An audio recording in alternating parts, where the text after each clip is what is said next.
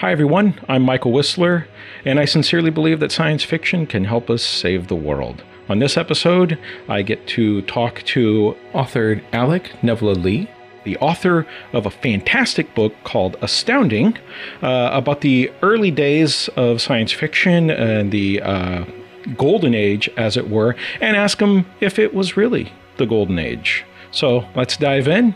This is Exploring Tomorrow.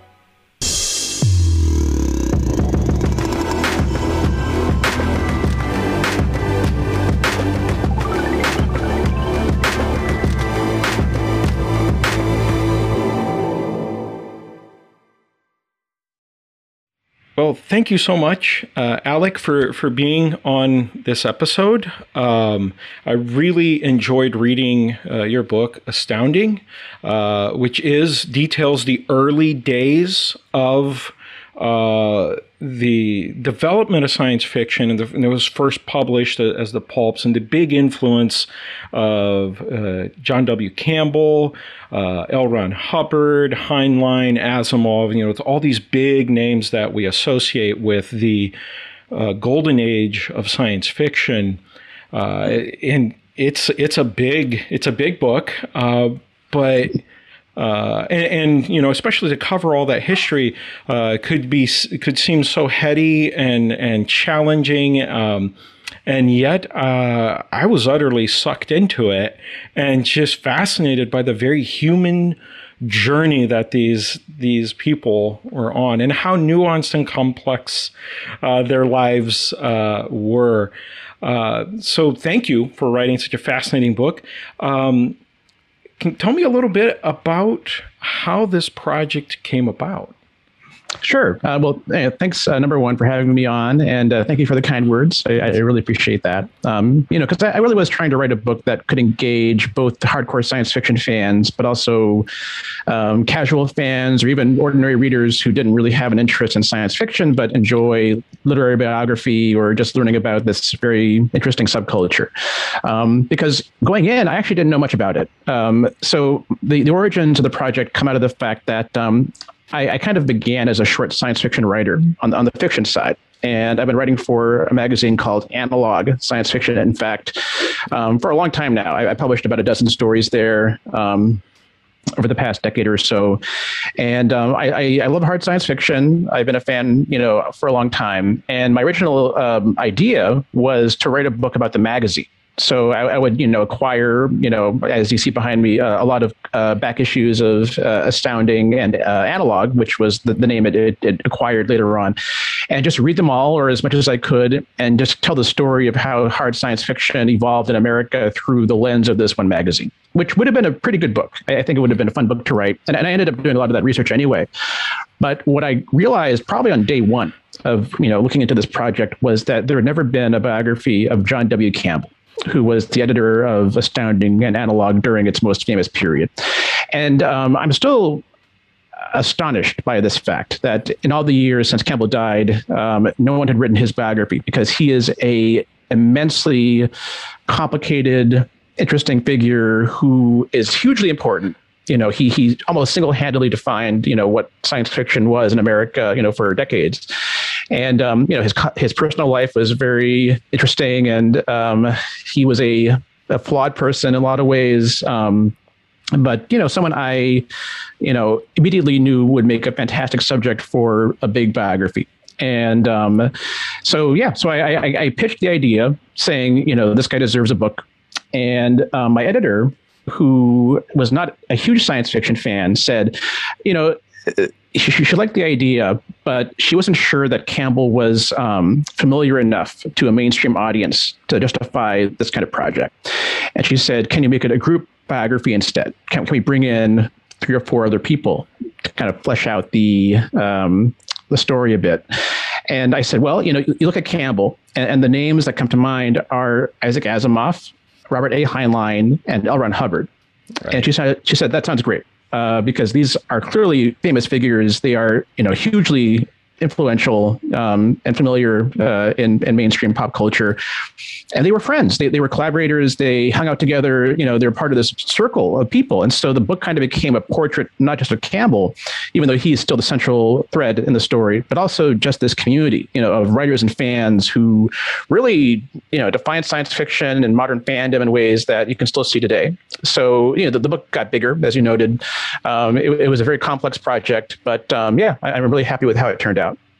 Yeah, as you should be. It's quite an undertaking, but I can understand that too, of like wanting to bring in some of those other figures. But I think it then rounds it out too into being this really the biography of the beginning of science fiction as we understand it today in a lot of ways.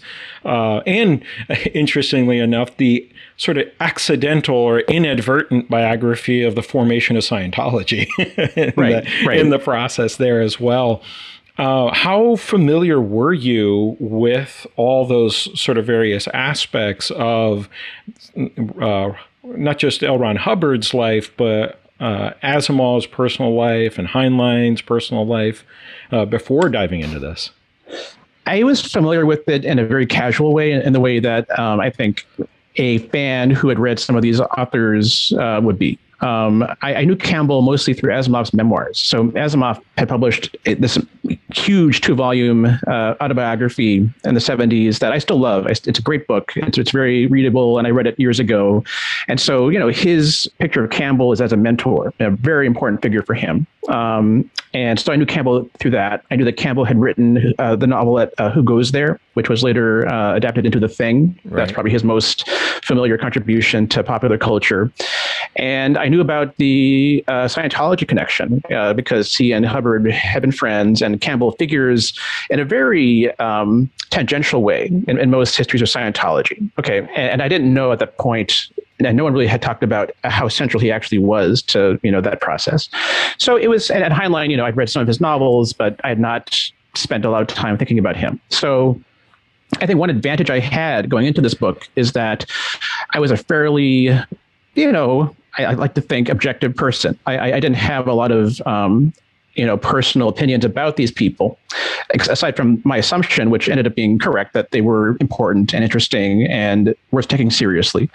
So the book really evolved in response to the material I found. No one had really looked at Campbell's letters in a systematic way before. And, they're an amusing resource. No one had really written a book where you try to tease out not just Campbell's influence on science fiction, but also his personal life. So, he was a very interesting person that, I again, is sort of suited to this kind of project.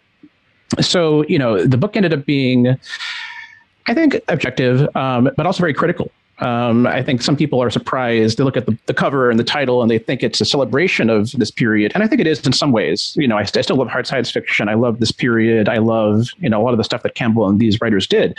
But, they were all really messed up people. And this is something that I did not go in.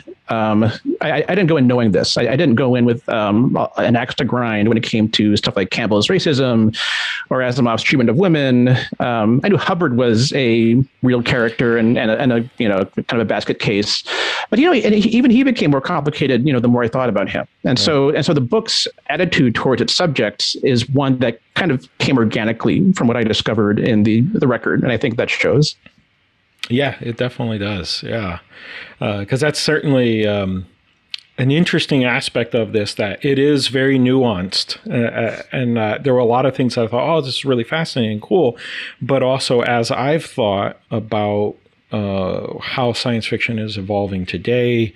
Actually, just recently, just had Cheryl Vint on the show, and we were talking about her new book for MIT Press around how science fiction, what it's become today, and how the diversity of voices, and how it continues to be a tool for us to make sense of this rapidly changing technological world. But thinking about where we are and where we come from. There's definitely, I think, some bones to pick, right? And some things that I feel, especially as a fan of a lot of science fiction from that era. And as a white male, I feel like, I got to recognize where that particular American white male perspective really dominated the field in those early days and really kind of shaped what science fiction was and wasn't in some ways. And so, and you mentioned a little bit like people being like, oh, you're hoping maybe it was a celebration. What kind of other responses have you gotten from people as far as that kind of treatment of the book? I mean, surprisingly, the response from science fiction fans has been mostly very positive, at least from older fans and even younger fans. I didn't quite know what to expect. But I think in many cases, these fans are just happy that these writers are still being talked about at all. I think Campbell especially had kind of disappeared from the conversation for a long time. And, he's back in the conversation. And a lot of it is about his racism and about his, I mean, there are aspects of his personality that are very repellent. But I think that's the price that had to be paid to acknowledge his importance, right? You can't talk about Campbell in the year 2021 without addressing some of these issues. But at the same time, I think Campbell, who was not afraid of controversy, would be happy that he was still seen as this influential force, which I think is correct. I think you can't, without him, you take him out of the picture, and the history of science fiction is very different. I don't know if it's better or worse, but it would not be the same without Campbell. And I think he would be pleased that this fact is being acknowledged, even if it forces us to confront certain things that are less comfortable. So I think the fans, have responded to that. I think there is a conversation about Campbell's influence that is ongoing, and I think we've actually barely begun. I think it's very easy to point to certain things about Campbell that are objectionable to anyone. Any reasonable person would look at Campbell and say, these are things we don't support. But at the same time, there are also things that he did that are widely seen as good things, or at least as things that shaped science fiction as we know it today, and have kind of, come to accept it as, that are also kind of, to me at least, ambiguous in terms of their impact. Stuff like Campbell's assumptions about science and engineering, the idea that, you can solve problems in certain ways, via this figure that was called the competent man, who, uses science in the way that a pulp hero would use a gun, or, other, more conventional sort of trappings of these heroes. That is central to science fiction, or to a lot of science fiction. This figure who solves problems through engineering is one that I think a lot of science fiction fans still believe in. And I actually think that figure needs to be questioned as well. And I think it comes a lot out of Campbell's personal beliefs and prejudices about this stuff in ways that are, not entirely recognized. I think he single-handedly kind of defined what science fiction is going to be about for a long time. And those assumptions are still there. And I know that a lot of writers and fans push against them in ways that I think are important, but we haven't quite come to terms with the idea that, there's something about Campbell that is essential to science fiction, and maybe it's not a good thing. Maybe it's something that needs to be questioned. Mm-hmm. So there's room to still continue deconstructing that and doing some sense making around that. I mean, I'm certainly, as far as like what Campbell, I think, was trying to do, I resonate a little bit with in terms of the idea of here's this genre that can encompass so much, that can deal with this like massive breadth, really everything in existence, and can hopefully be used as a means to inspire people to build a better world. I'm certainly interested in that capacity, even if ultimately I'm like, well, the ways I'd like to do that would be through exploring, big philosophical questions, and not necessarily assuming always the answer is the competent man, and bringing in more diverse voices into this mix. And how do you see other people beginning to or continuing to deconstruct Campbell's influence in science fiction today? Well, I mean, it's funny because like science fiction is so huge, right? And there's so many different kinds of it that, it's very it can be tricky sometimes to sort of identify and define, certain trends. I will say, I guess, a couple of things. One is that there is still a Campbellian thread in science fiction that is not really questioned, that I think, maybe should be. I was thinking about this a lot recently because I reviewed Andy Weir's new book, Project Hail Mary, for the New York Times. Just finished that one.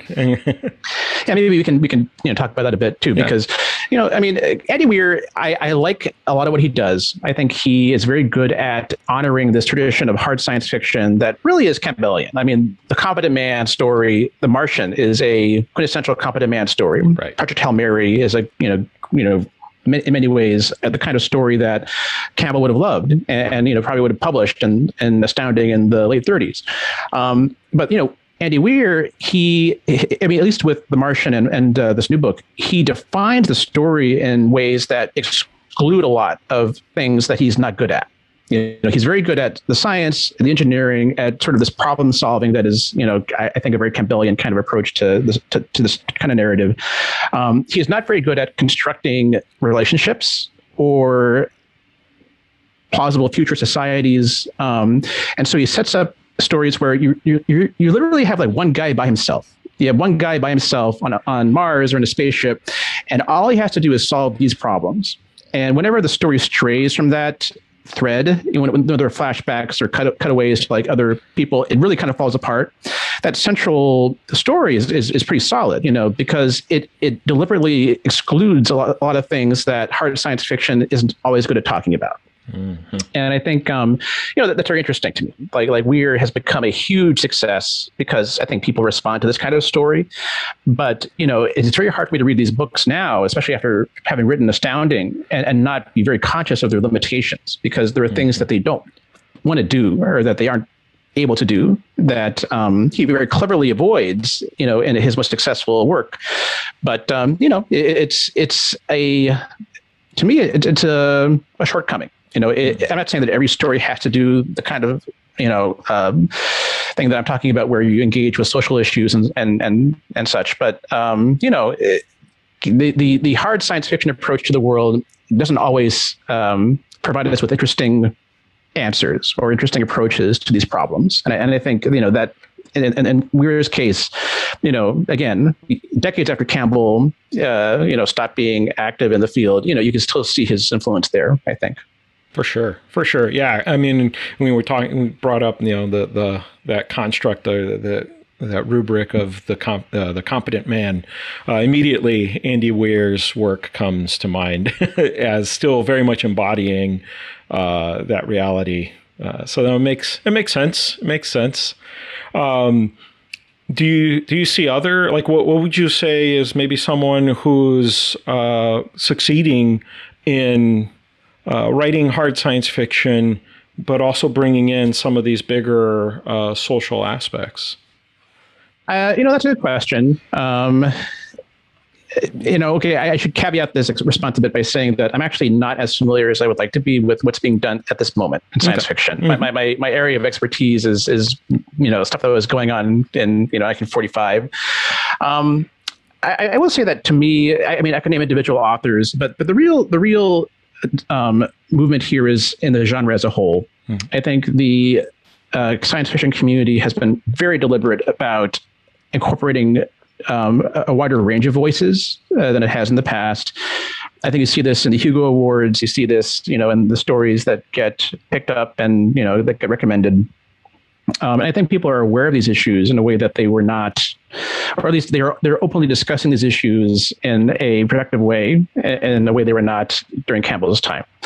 And, it's overdue. I think that I would say this, Campbell could have enabled this conversation in the 60s. You think about what was going on in the world during the tail end of his editorship. And, these are not new problems. These are, these issues of representation and diversity and institutional, racism. These are all things that were being discussed in 1968. And Campbell chose not to deal with them. He wasn't interested. And to me, that's always been, I'm struck by this because Campbell loved the idea of science fiction that was about social change. And he did not make the effort to expand his demographic of authors and fans in a way that would actually incorporate voices of people who had been impacted by social change in the real world, in real time, And, that project, the project of trying to diversify the number of voices you have in science fiction, that was consistent with what Campbell believed. If he really believes that this is what science fiction is set up to do, and he clearly did, there is a version of Campbell that could have said, instead of, recruiting the white male engineers who I've been going after in the past, I'm going to look for people that look different than I do, who might actually have interesting perspectives, on change that I don't have, that aren't reflected in the magazine as it currently stands. He didn't do this, but I think editors and especially writers and fans are doing this right now, and I think the genre is obviously a lot healthier and more interesting as a result. Yeah, I would agree. Yeah, it's been something that I've grown fascinated with, being able to experience different perspectives than anything that I might have, even though I'm sort of multicultural in my own way, and having been born and raised in South America, in Brazil, and falling in love with science fiction while young, and still very much identifying or living a Brazilian reality, but then moving to America with American parents, kind of getting away from all of that. It's been really fascinating for me to step back and really try to look intentionally for who's doing really fascinating science fiction that's not white male, and as much as I read Andy Weir's new book and for the most part enjoyed it, but that's not the only kind of science fiction that I want to exist. So I definitely relate to what you're saying about how we need to examine, I think, some of our assumptions about how science fiction can work and what even potentially counts as science fiction in some ways, because there's certainly something major to be said about deconstructing where are we as a society, where are we headed, and the choices that are being made there. And one of the things I enjoy seeing discussed in science fiction that I'd like to see more of is economics, really, and a broader understanding of that. And doesn't feel like, even though Heinlein kind of got into economics periodically in his stuff, it doesn't feel like that the golden age really was all that interested in diving into that. It seems to steer mostly clear of that. I don't know if he... Yeah, I mean, a lot of this is, again, I was bringing things back to Campbell, and Campbell was not that interested in questioning capitalism. He loved to set himself up as this opponent of orthodoxy. And he said, I'm here to question the establishment conventional view of the world, which he did in certain ways. But there are certain assumptions he did not question. I mean, there are exceptions, but for the most part, he was conservative. He was a capitalist. He basically, did not actively seek out stories that tried to envision alternate ways of arranging the world. And I think you do see other writers exploring these issues elsewhere, and they do come into some of the stories that Campbell published. But again, a lot of it comes down to what he felt like looking into, that he was powerful enough that he was able to kind of steer writers in certain directions and away from others. Yeah, which has a pretty interesting influence that he was able to exert there. And one wonders too, what we may have, we may not even realize we've missed out on. Yeah. But purely a speculation and on that front. And I love it that so this came about because of your already embedded interest in analog, which I've also read for years and really enjoy. Actually, just a while back, I had Frank Wu on talking a bit about he's great. About his story in the absence of instructions to the contrary. It's a great story. Yeah, and so the idea of analog and its history is again something that's really draws me in. Do you think there are ways in which I don't know, there's more to the history of science fiction in terms of non-hard science fiction and fantasy that a companion book might be worth doing. Well, you're sure. The only issue is like I only have so much time. Right. I only have one career, and these books take a long time. These books take a long time to write. I would love to write a book. One book I've had in mind for a long time is a book that would kind of take place on the West Coast, during the same period. Because if you look at people like Ray Bradbury, who is not really a figure in Astounding. Clearly there's something to be told there. Lee Brackett, even people like Forrest J. Ackerman, they had their own community in Los Angeles. And I don't really talk about it because they were not Campbell writers for the most part. This book had to be constrained in certain ways. It couldn't be a history of American science fiction in its entirety in the way that I approached it, because that would have been unpublishable. So I had to pick and choose stuff based on, does it relate back to Campbell? And so someone like Ray Bradbury, or even like Arthur C. Clarke, very well-known names from that period, I couldn't really talk about except for, in passing, because they were off on their own. They were doing their own thing. There weren't any great stories about them hanging out with Campbell. Even someone like A.E. Van Vogt, who I think is a really great writer, who I actually admire more than some of the people I wrote about here. He was a Campbell writer, but he never really met Campbell until much later. And so there's I wanted stories about these writers, in the same room. Yeah. And so there are minor writers who were in the same room as Campbell, who get much more space in this book than they maybe deserve in terms of like a broader picture, history of science fiction, just because of the narrative that I was telling. Right. Anyway, yes. So the short answer is that I would love to see other writers tackle similar subjects in the same way. There are dozens of books about science fiction that could be written, along these lines, and I really hope someone else does it. Yeah. Actually, even as you were saying that, I can't help but think, hey, Ken Burns, can you make a big series on science fiction? That would be I'd awesome. watch that. Yeah. No, you never know. It could happen. There's so much material out there. There's stuff I cut out of the book that I didn't have room for. Sure. The original draft was twice the length, what I published, and it was not padded. It was just good stuff that I had to cut. So again, I'm not ruling out the possibility that I could do this again at some point, but it's not a light task. Right. Yeah. And currently it's not on my horizon. Right. I would much rather see someone else do the same thing. Yeah, makes sense. Yeah, that's great.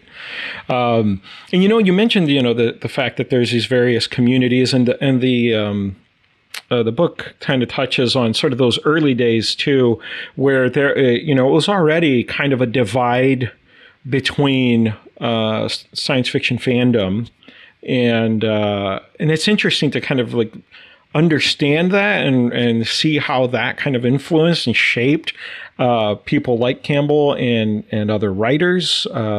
And watching, you talk about how Asimov's kind of stuck in the middle of these groups and kind of like, where do I fit in all of this, as he's kind of finding his own footing.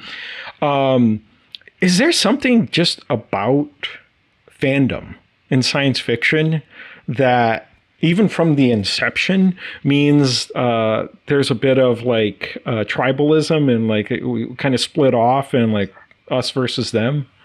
Yeah, it's funny because one thing I kind of try to point out in the book is that what we think of now as science fiction fandom, it's a tiny piece of the readership of Astounding, which in itself is a tiny piece of the science fiction market, which in itself is a tiny piece of the pulp magazine market. So we have like millions of readers, thousands of readers in the case of Astounding, and then at the center, or so they see themselves, is like a couple hundred fans. These are the people that are joining and founding clubs. They're publishing mimeographed fanzines. They're the ones whose names kind of stick in the history of science fiction. And naturally, like, these people are the obsessive, confrontational type. There's a certain type who, mostly, young men who will carve a place for themselves in the history of science fiction. And there are many other fans and readers who we don't remember. But the ones we do talk about now are clearly going to be big personalities, people like Donald Wollheim and, the Futurians, Sam Moskowitz. These are people who, as you say, they were tribal. They love to create controversy. It's similar in some ways to what you see online. So, many people go online without causing any kind of conflict at all. But, a small number of people on Reddit or Twitter or whatever, the dynamics there are the same as you see in the 30s. Certain kinds of fans tend to react against other fans in some other ways. And one thing that I really enjoyed seeing was these patterns, that repeat themselves. And, the account of sort of like some of these like fan dust-ups in New York in 1939, very similar to what you see online today. Yeah. So, the behaviors haven't really changed, but they've been magnified and kind of force multiplied by the internet, by other, the resources that they have available these days. Which is in itself like living out science fiction. Right. Yeah. That now we have this instant communication. I can just get on my phone and angry tweet someone who disagrees with me about my opinion of Andy Weir's new book or whatever. Right. No, that is fascinating. And then there's also the aspect of, I just can't help but wonder, was it inevitable in this early stage that something like Scientology would kind of springboard out of science fiction to some degree? Or is that just kind of a weird coincidence? No, I think it's deeply entwined.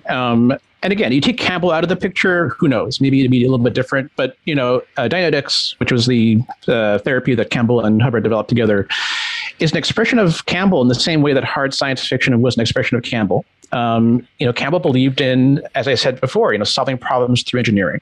And he was obsessed by the idea of kind of nurturing a real discovery, within the magazine that would have an impact on the real world.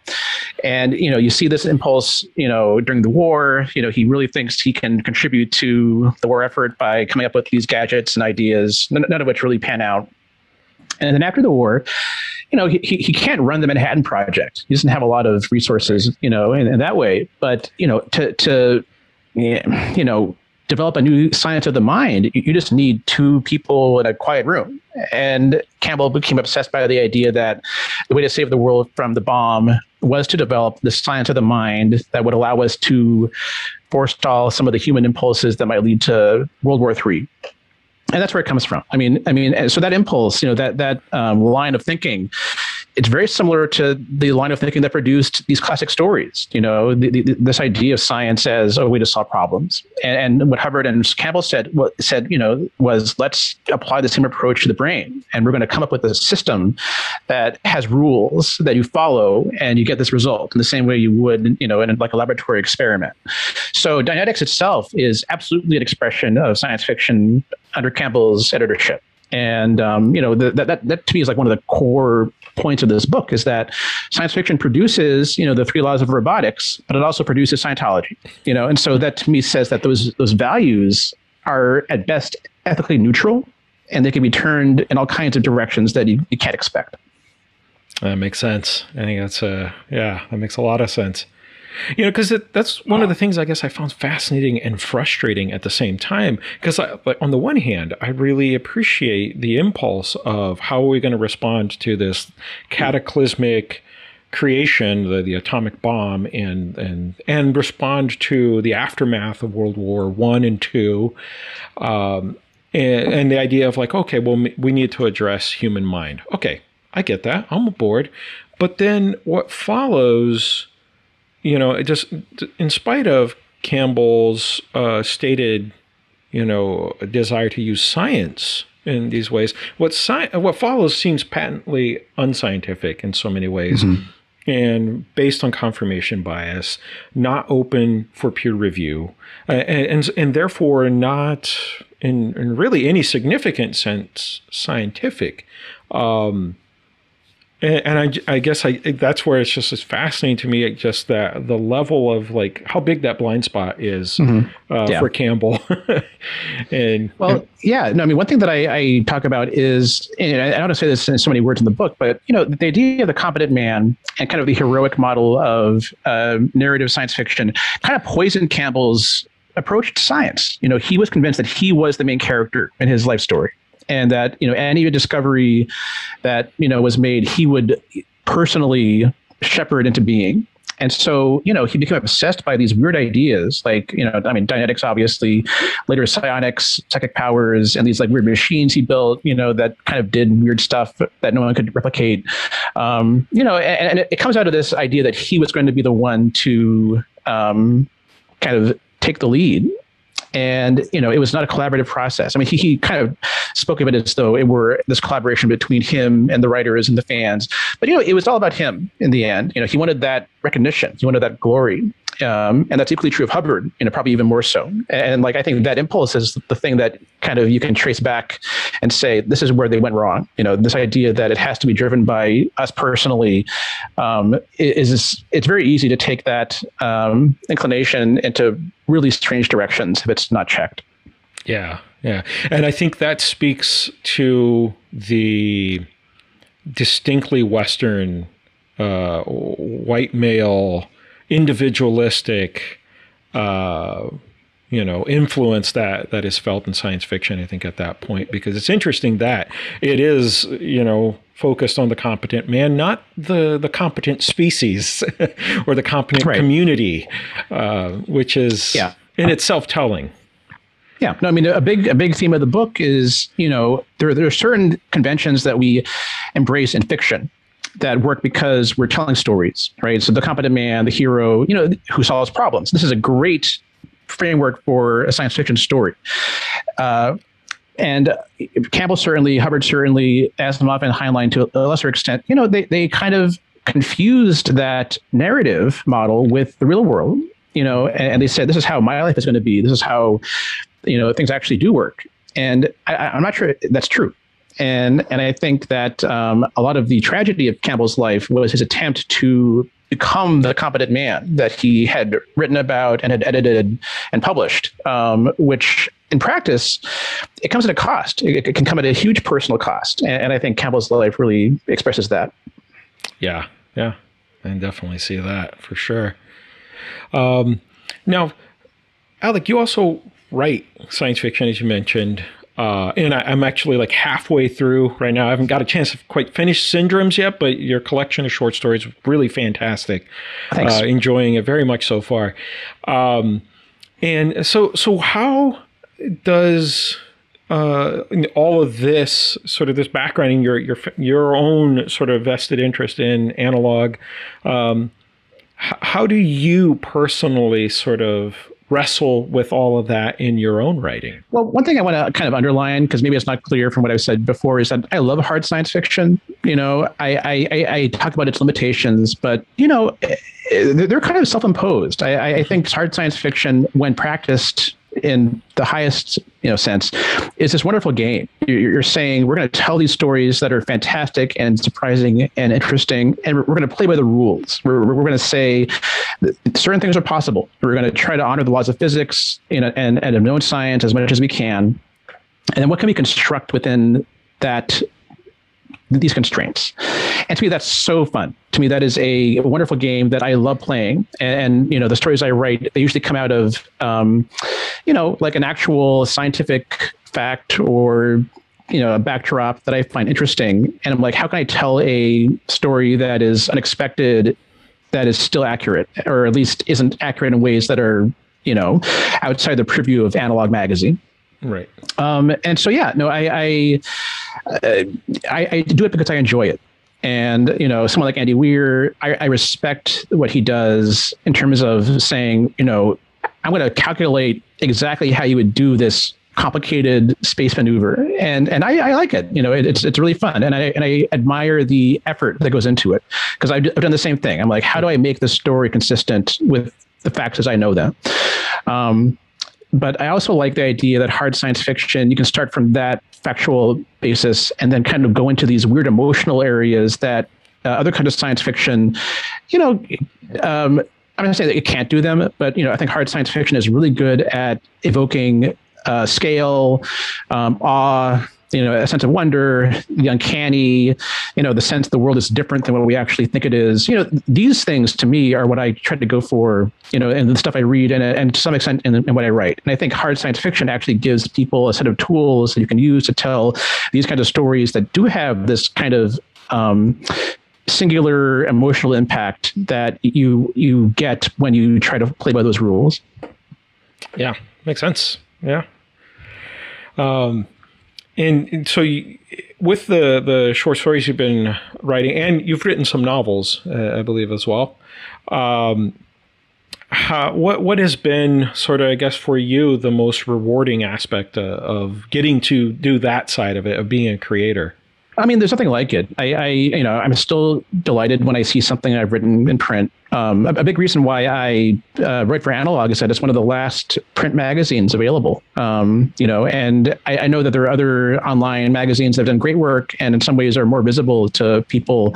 But to me, there's something like seeing my name on the printed page. So there's that, there's that satisfaction. There's the satisfaction of being part of this tradition. I mean, Analog, as I know firsthand, it's this 90-year-old magazine that has a huge history. And I frankly relate more to 1930s pulp writers than I do in some ways to, writers of my own generation.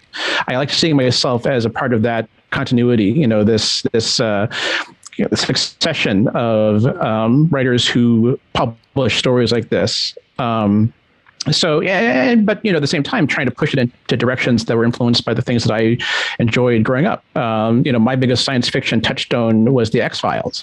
And, it was because I was 12 years old or whatever, when that show premiered, and it got to me in ways that nothing else has since. And so a lot of my early stories, especially, are homages to that show.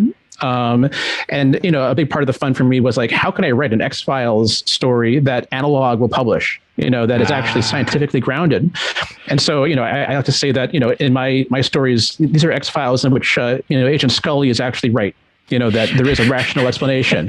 It starts out looking really weird and kind of uncanny and paranormal, but then actually, no, it's actually just a reflection of some scientific facts we haven't taken into account. So that what I call that game to me is by far the most satisfying thing about writing stories like this. That's great. I was even going to ask about that because, I felt that influence, particularly, I don't know if I'm pronouncing it right, Kawataro. Yes. Yeah. That story, I was very much, this is an episode of the X-Files. Like, this is like a Monster of the Week episode. Yeah. No, I mean, a lot of these stories had exactly. That's what I'm thinking of in the back of my mind. I'm trying to recreate the feeling I had watching some of those really classic episodes, back in the early 90s. Yeah. It was great. And it was, like you said, it's the twist is the science actually explains it there, which is satisfying. It's really fascinating. And yet it's bewildering and bizarre in its own way. And that combination of emotions or reactions is one that I think only comes out of this kind of story. Right. It has to be, to me, like the idea that it's factually based is super interesting and fun and kind of weird in a way that I wouldn't be able to achieve if I had, if I weren't operating within those rules. Right. Yeah. And it's sort of a reminder that sometimes reality can be a little stranger than fiction. Exactly. That's great. That's fascinating. And so those stories in Syndromes that were originally published in Analog, I take it? Every single one. Yeah. Nice. Excellent. What do you have going on these days? What are you working on next? So on the nonfiction side, my big project for the past couple of years has been a biography of a man named Buckminster Fuller, who was the architectural designer best known for geodesic structures like domes. But he was a futurist, and he was probably the most famous futurist in America during his lifetime. So he died in 1983, and he was so influential and famous during his lifetime. It can be kind of hard to grasp this now because he's kind of faded from the conversation a bit. But he was a big influence on me. And, he definitely had this vision of technology, this kind of transformative vision of technology that became really influential in Silicon Valley. You see it in startup culture today. So I kind of wanted to tell his story. There hasn't really been a good biography of Fuller that covered his entire career. And, and kind of tease out some of these same issues that I talk about in Astounding. We have this idea, or some of us have this idea, that the best way to solve social problems is through design. And Fuller embodied that assumption. And, I kind of question it now in a way that I probably did not when I was a teenager reading Fuller's work for the first time.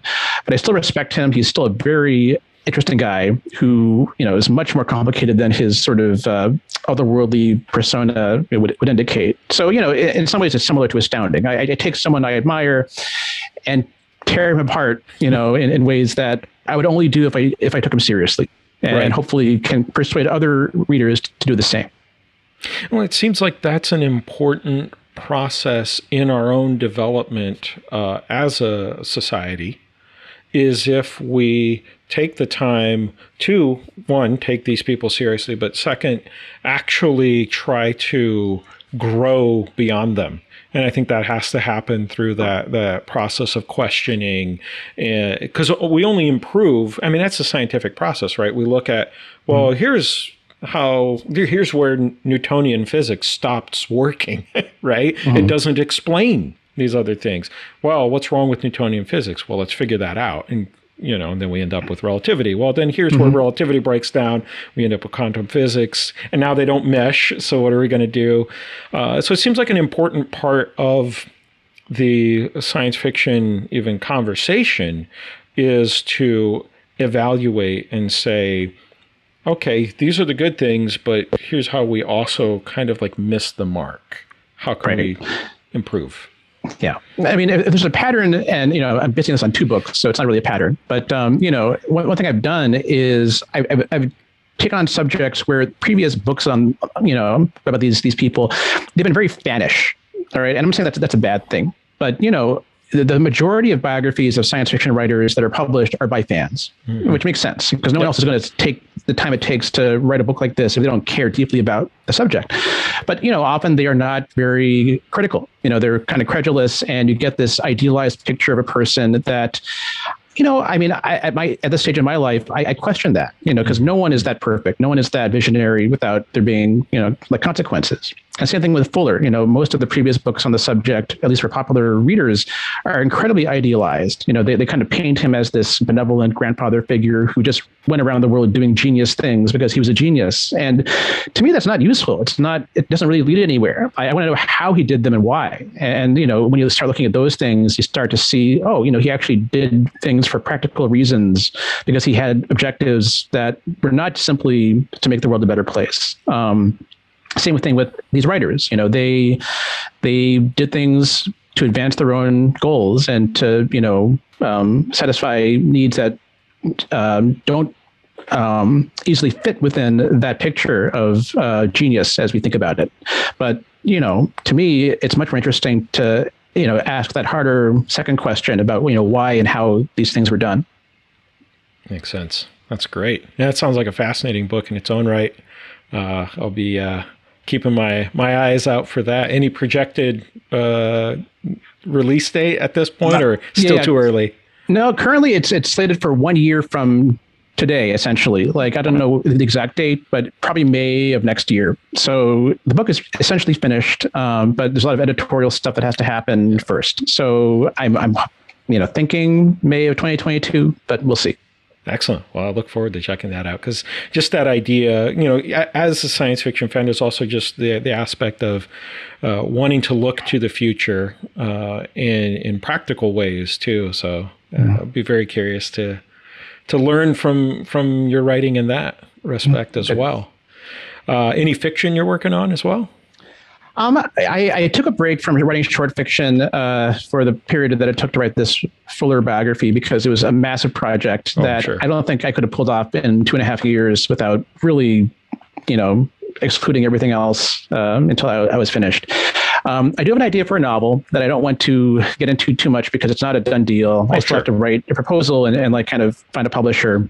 But it would kind of return to some of the stuff we've been talking about. It would be my first science fiction novel, because I've written 3 novels, but they're suspense fiction. Mm-hmm. And, that was kind of an interesting byway. But, I would love to return to science fiction and at like a longer, length. And the idea that I have would build directly on the period that I describe in Astounding, on some of the stories that I liked that I think deserve more recognition. And kind of following up on some clues that I uncovered about interesting directions that you could take, science fiction in that haven't been explored. Wow, that sounds great. Awesome. Yeah.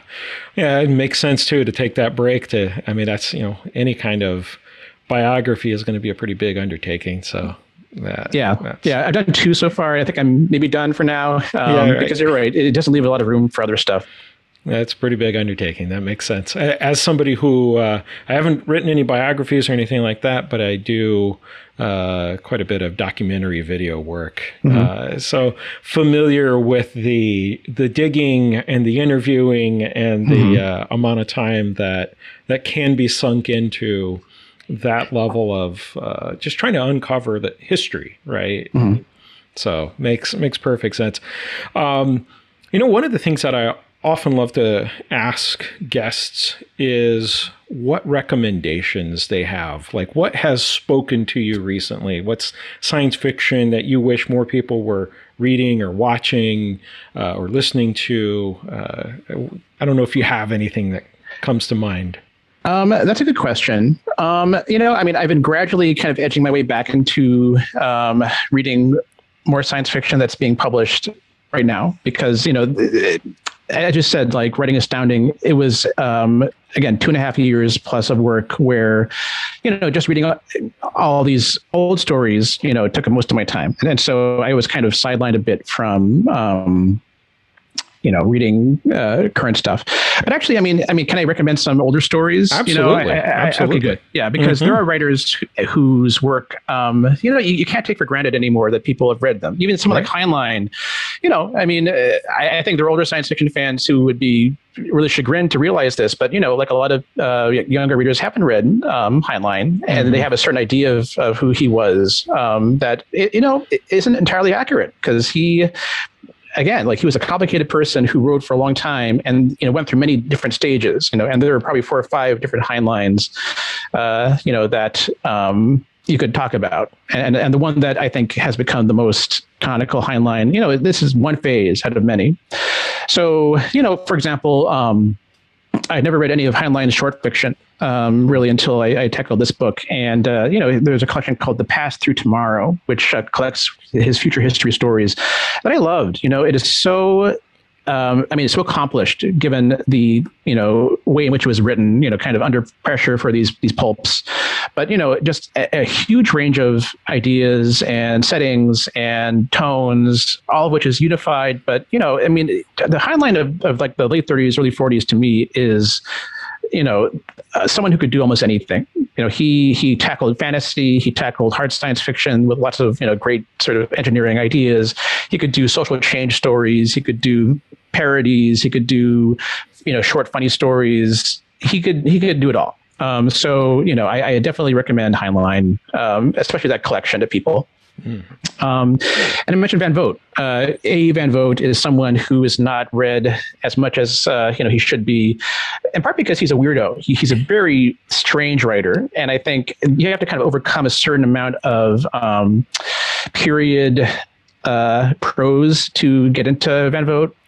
But you read some of his stuff. There's a novel called The World of Null A that I talk about a lot. That without him, you wouldn't have Philip K. Dick. Dick talks about Van Vogt as an influence, and this sense of a incomprehensible reality that you're kind of thrust into, where there may be rules, but it's unclear if even the writer understands what the rules are. This kind of uncanny, disorienting fiction, to me, it gets at something very fundamental about how the world works that someone like Heinlein does not. Someone like Heinlein is fundamentally rational. And I think, the world is not, or, aspects of human life, at least, are not rational. And I think Van Vogt was maybe the best of that crop of writers at getting at that kind of somewhat disturbing realization, which, maybe Campbell loved Van Vogt. It was not a Campbellian kind of point of view, where it wasn't a Campbellian perspective, because it did say that maybe there are no answers, maybe there are things that we can't resolve through engineering and through being rational beings. So again, Van Vogt, as like a writer who I always say is like at once like the most primitive and the most advanced science fiction writer of that time, is someone I recommend pretty highly. Oh, that's great. Yeah. I haven't read a lot of Van Vogt, but what I have read is I can definitely see that, because it's been very enjoyable. And one of the things is like kind of going back into Astounding just a little bit, and the idea, and it was funny because I asked Professor Cheryl Vint this too when she was on, is that question of, it's labeled the golden age of science fiction, and is it fair to say the golden age? I guess still in light of maybe some of the nuances that we've discussed, and in light of, because in some ways I look around and I see all these diverse voices writing and creating some really remarkable work today. And part of me feels a little like, I don't know, is that the golden age, or right, are we experiencing something special right now? I'd love to hear your take on that. Yeah, no, I think to me, golden age is a temporal marker. It's a convenient, label for a period, which I use because that's the label that people have agreed on. And by people, I mean mostly white male fans who came of age during that period. So one reason why we talk about these stories is that the writers who were fans and authors during that period became really famous later on, and they were kind of in a position to shape the history of science fiction retroactively. So clearly the stuff you read when you were 12 or that you were writing when you were 20, seems special to you in ways that, the later stuff does not.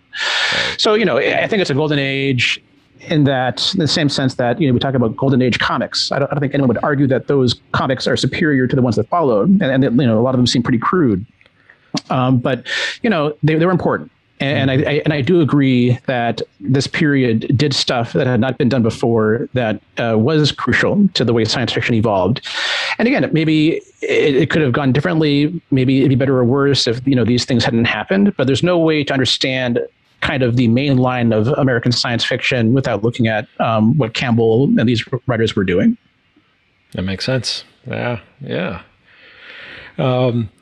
So where can folks check out more of your work? I'd love to encourage people to check out Syndromes, check out Astounding, and just kind of keep an eye out and connect with you. Where can people do that? Well, so I do have a blog that has been inactive for a while, but so it's Nevala-Lee.com. And if you go there, you will see that for a long time I wrote many, many essays on science fiction that cover things that Astounding does not cover. So obviously I would prefer that people just buy the book because that's kind of my core, thesis on science fiction. But, there's a lot of stuff that I didn't have room for. And in particular, I didn't have a lot of room to talk about the stories. People pointed this as like a shortcoming in the book, and I agree. I think if the book had another 200 pages, I would have loved to have talked about, more of these stories in depth. But, there were certain constraints in publishing a book like this. So that stuff got cut. But I was able to preserve and repurpose some of that material on the blog. So if you want to read more about some of the stories, about some of these interesting byways that I explored and didn't have room to discuss, I would recommend that people check that out. Excellent. Sounds great. Thank you so much, Alec, for taking time to chat with me and kind of let me pick your brain about these things. I definitely hope more people will continue to check out both Syndromes and Astounding, both highly worthwhile from my perspective. And I look forward to seeing what you do next, and maybe sometime here I'll have to have you back on, and we'll just chat about some of your fiction if you're up for that. I would love that. Yeah, anytime. Seriously. Excellent. Well, thank you so much. Appreciate you doing this. Yeah, it was my pleasure. Thank you.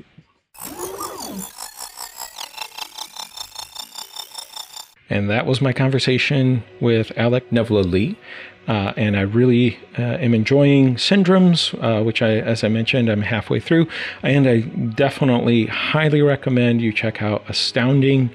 It is a fascinating book. And, you might expect a biography of people to potentially be dry, but it's anything but. It's actually so compelling and so engaging and so enlightening. It is truly a human tale, and shines a lot of light onto how science fiction came about and why it is the way it is today. So I encourage you to check that out. And if you also would like to check out any of my stuff, I certainly appreciate that. That's at michaelwhistler.com. And I'll pop some links for Alec's content as well below in the description. And I just encourage you to take a look at that, and also encourage you to subscribe if you're not already subscribed to the podcast. If you are an Apple Podcast or anywhere where you can rate it, give a thumbs up, anything like that, those are really huge boosts for the podcast, really helpful for me. And please recommend it to friends. That's, certainly a big way in which these things spread. So if you've got really nerdy friends that also would love to learn about Alec Nevala-Lee's work and read Astounding, or just check out this episode, please pass it along to them. That would mean the world to me. As I hinted in this episode, I did just finish Andy Weir's new book, Project Hail Mary. I am going to be talking about that in the next episode. So I'll be kind of unpacking my thoughts, my reactions to the book, and some of the interesting themes that came up from my perspective. And so I encourage you to come back next time and check out my thoughts on Project Hail Mary. In the meantime, please take care of yourself and each other out there. Be safe. Continue to read and listen to or even create good science fiction, and continue to ask those big questions. All right, we'll see you soon.